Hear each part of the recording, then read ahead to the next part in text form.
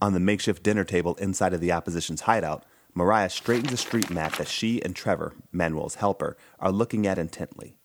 In the background, Susan is trying to communicate with Stephen, the 11-year-old mute boy that travels with Fuilin. There's no way of telling how much time we have before the unleashing.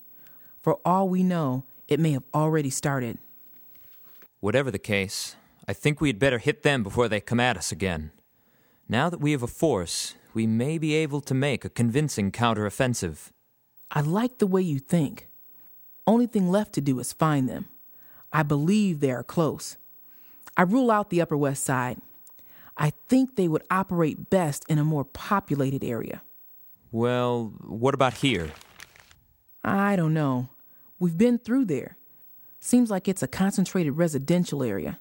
I don't think it's likely that they would confine themselves to a location where they'd stick out like a sore thumb. If there's one thing I've learned in my years in intelligence, it's misdirection. First, you don't pick an obvious place, even if it is well hidden. Rather, some place where others would last choose to look. Then you leak information about a well-hidden facility in a logical location.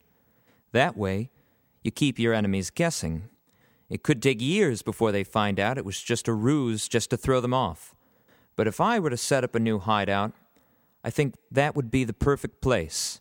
It's unassuming, yet it provides quick access to all the major roads.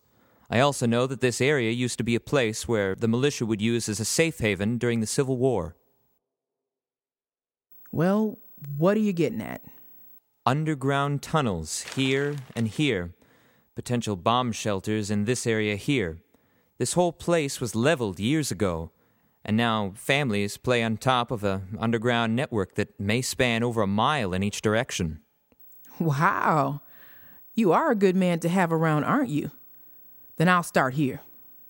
You? Don't you mean we? I work alone on these details. Now you get to see what I do best. If they're there, I'll know where inside a week. Susan, could you gather the others? I think it's time for a plan. Something tells me it's a good thing to have you around as well.